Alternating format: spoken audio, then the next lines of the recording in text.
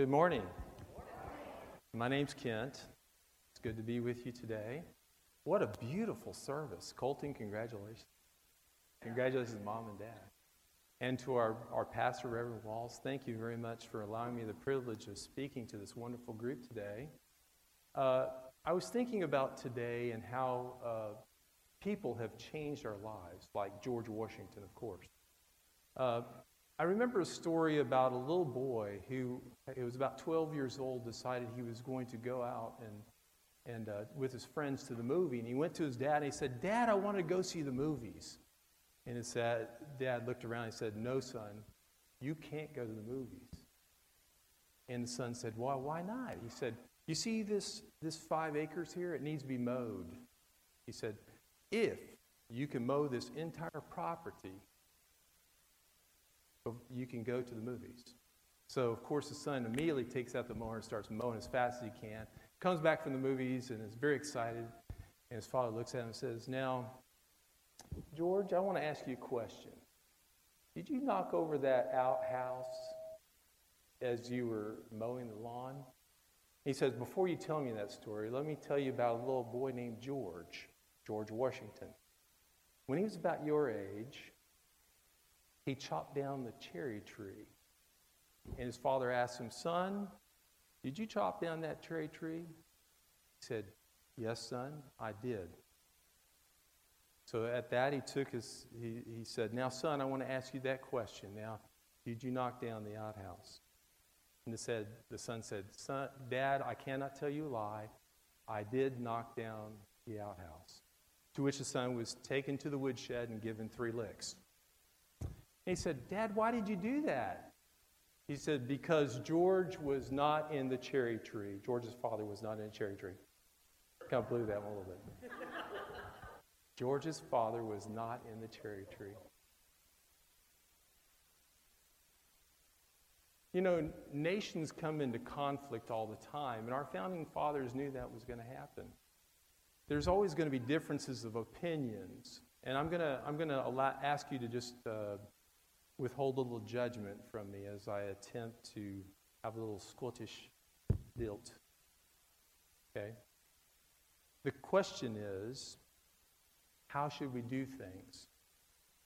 And the answer, of course, is every Scotsman should wear kilts on Thursday. Every Scotsman should wear kilts on Thursday. Or, to say it more bluntly, every true Scotsman should wear kilts on Thursday. You got to do it right. It's kind of like saying every church member should be at church worshiping God on Sunday. But only true church members should be at church worshiping God on Sunday. True.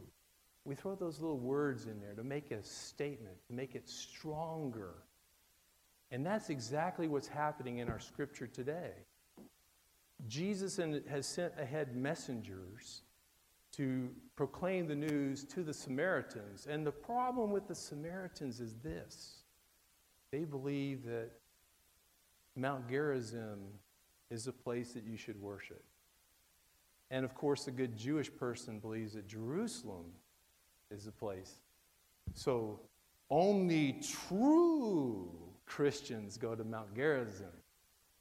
Only true Christians go to Jerusalem. You see the conflict. It's already there. And the truth of the matter is, conflict is a natural part of who we are. It's a natural part of being. As a matter of fact, in the Holy Land, you can see that in concrete ways. As you're walking through that Holy Land, you will notice that there are earthquakes. There will be about 5 earthquakes every 10 days in that land. Why? Because of the tectonic plates that are pushing up against that land, from the Asian tectonic plate, the European tectonic plate, the African rift. All these are pushing together, making Mount Hermon taller and the Dead Sea lower. Even today, it continues to push. Conflict is a natural part of that particular life. As a matter of fact, when you're driving down the highways, you can see limestone that is twisted And some of it is white, and that which is under pressure has been changed to the color pink. Pressure, conflict causes changes in our bodies and in our system. It causes us to renegotiate and think, what am I doing?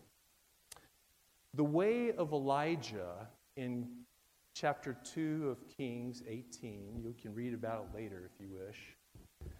There is a conflict. Elijah is facing the Baal priests. He's called a contest. He says, we're going to have a contest today, and I want all the Baal priests to show up, and we're going to see which God is greater, the God of Yahweh or the God of Baal. Of course, Baal, you know, is the bull, the golden bull. You guys remember that from TV, maybe? I don't know. Anyway, this golden bull is going to save Israel, right? So they pray, the Baal worshipers, the priests get together, 450 of them, they work real hard, and they work all night, and nothing happens. So then Elijah's turn. He comes up there, puts a bunch of water over the pit with the animal that's been slaughtered, and calls heaven, the fire from heaven, and bam, it's all consumed, gone. Who wins? Elijah. The way of Elijah is power. It is fire. It's smoke. It's destruction. But the way of Jesus is different. The way of Jesus, when his disciples come to him and say, Jesus, the Samaritans don't want you in their town. You're not welcome. You ever felt like you were not welcome? I don't know if you've ever felt that way, but I feel angry. Ooh, my goodness gracious. I just want to get really pissy at people. But then Jesus doesn't do that. He does something very odd. Remember this, parents. Jesus teaches in 4 very specific ways. The first one is through silence. So you remember the disciples were walking along the road and are asking the question, who's the greatest? And Jesus is silent. He doesn't say anything. Sometimes when you're a parent, you have to let kids work out their own stuff, right? Just let them argue it out. They'll figure out the path, but sometimes they need a little help, and they have to have number 2, techniques of Jesus, the question. The question is this: who do you say that I am? Jesus says. Peter, everybody answers, and then Peter finally says, right. So Jesus uses silence, he uses questions. And then he uses stories and parables to explain things in more elaborate ways. And then finally, he uses this last technique, rebuke. It's held very, very close to his heart, used random or very rarely. You remember Peter at the Transfiguration? He rebuked Peter. And now, again, in this particular scripture passage, Jesus rebukes James and John, the sons of thunder. Yeah, they're pretty loud guys. The sons of thunder, because they want to call down fire on the Samaritans for what they did to Jesus. Man, that is unfair. Let's just send some fire down, shall we? Y'all ever feel that way? Have you ever felt like, I just want to get rid of somebody? We have differences. Democrats, Republicans. We even sometimes feel as though we should only go this way or threaten that person. But that's not the way of Jesus Christ. That's not the way we should be in the world as disciples of Jesus Christ. This sermon continues today. It's helping me to deal with the way I should deal with differences. How am I going to act when I discover that people are different from me? Am I going to destroy them in my disagreements with my words? Every true Scotsman wears kilts on Thursday. Right?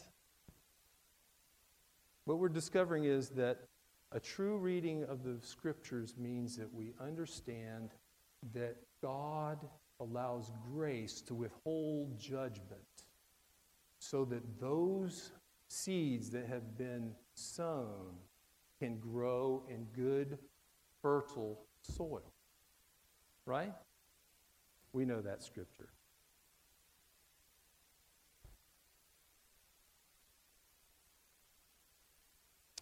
John Wesley, the founder of the Methodist Church,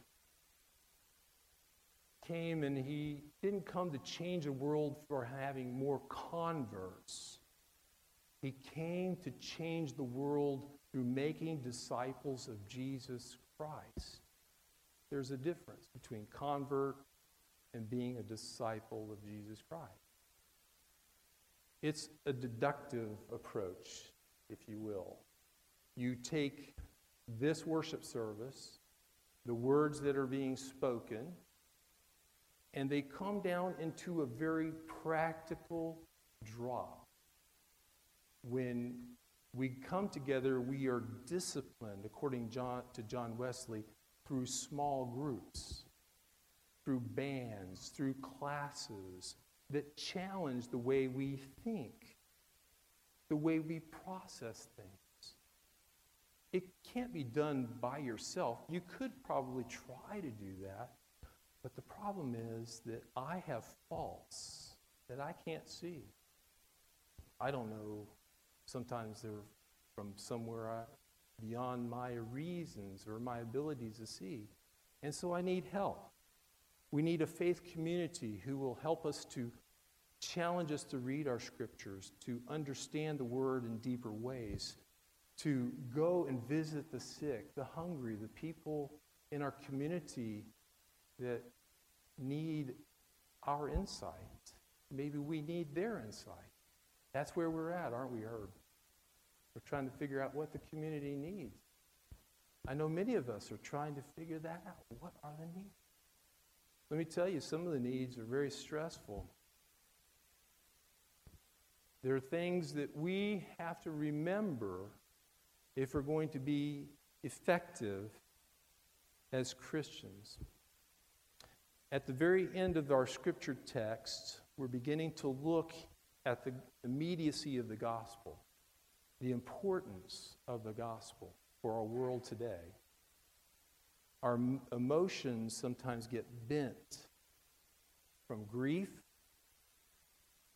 from hardship, from people that just push and push and push. But the demons of resistance don't have to stop you in your path. It means that you're going the right direction. It means that you need to change the way in which you are functioning. This particular scripture passage talks about a man who is faced with wanting to say goodbye to his family. And Jesus turns it and he says, let me get this exactly right. Look at this Bible. I tell you what, you can't go very far without it. As we were going along the road, a man said, "I will follow you wherever you go." And Jesus said, "The foxes have holes and the birds of the air have nests, but the Son of Man has nowhere to hang his head." Sounds like Jesus is homeless, doesn't it? Almost. There's something about making it to the city of Jerusalem that's so important. Jerusalem means the city of peace. Salam. We say salam, shalom to people when we're greeting them. That means I give you my peace. When Dr. Fleming was out in the barrios in the tribal area, he was asked to come into a tent to share bread. And when he was there, he said the word Salam, I give to you, or shalom. And when he said those words, they invited him to the table and sat down. But when they discovered that he came from another tent, from another Bedouin tribe, they were upset. They said, give us back your peace. And it sounds very good, doesn't it? People will ask you to take back your peace. You have peace to give to other people. Give it. It is a reality. It is like a coin. It is valuable. It is of great importance. Okay? You leave today and hear nothing else. That is very important. The other thing that Jesus says is this.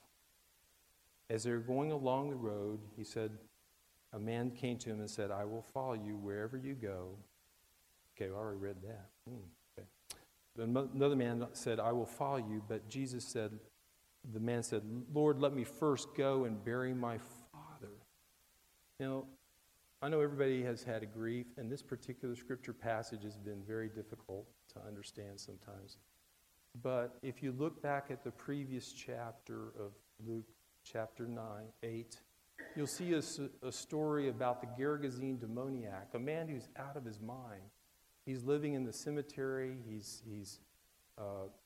beyond civilization. He is isolated. He is depressed. He's mentally ill. And Jesus is taking his disciples across from the familiar side of the Lake of Galilee to the unfamiliar side of the Lake of Galilee. He's taking them to a place where they're frightened, they're scared. There's been a storm out in the middle of the Sea of Galilee. They've been thinking they're going to die. And Jesus says, peace, be still. Salam, shalom, peace. Peace, be still. And it's there that they meet the Gergesene demoniac. After that storm, after the grief of Jesus' brother or cousin, John the Baptist, Jesus and his disciples have been grieving, but they have to move through their grief. They have to go to that other side. And when they're on that other side, Jesus is able to touch that person.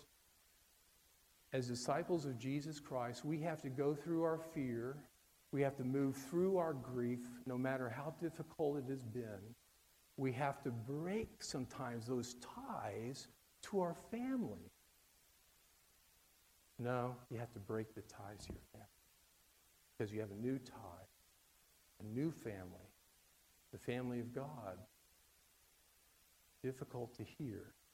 But if you're going to change your brainwave, if you're going to change your behavior, if you're going to change from the path of destruction, John Wesley said, are you ready to flee from the wrath to come? Are you ready to flee from the wrath to come? If you are, then join Jesus on the path to Jerusalem. Be ready. This path will be difficult. It will be trying. You'll have to learn new things. Don't try to do it alone.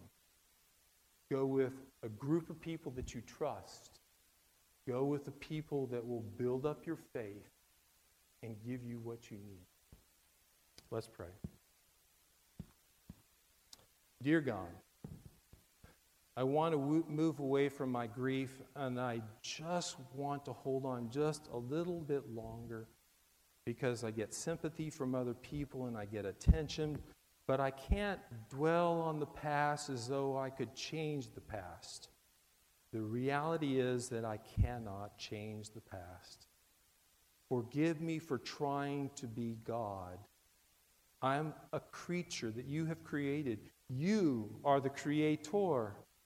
And I live in this bountiful land at your good pleasure. I repent of my bent for destruction and death. Free me from my unhealthy relationships. I want to move out of the sadness of loss and go where great joy moves me to give away all that I have for the sake of the kingdom. A place so vast and all-encompassing that no thing, no person, no concept, or no thought can separate me from the love of God that is found in Christ Jesus. My world is way too small. I am willingly moving away from my judgmental attitudes to find joy in the present moment that you, O God, are giving me right now. Amen.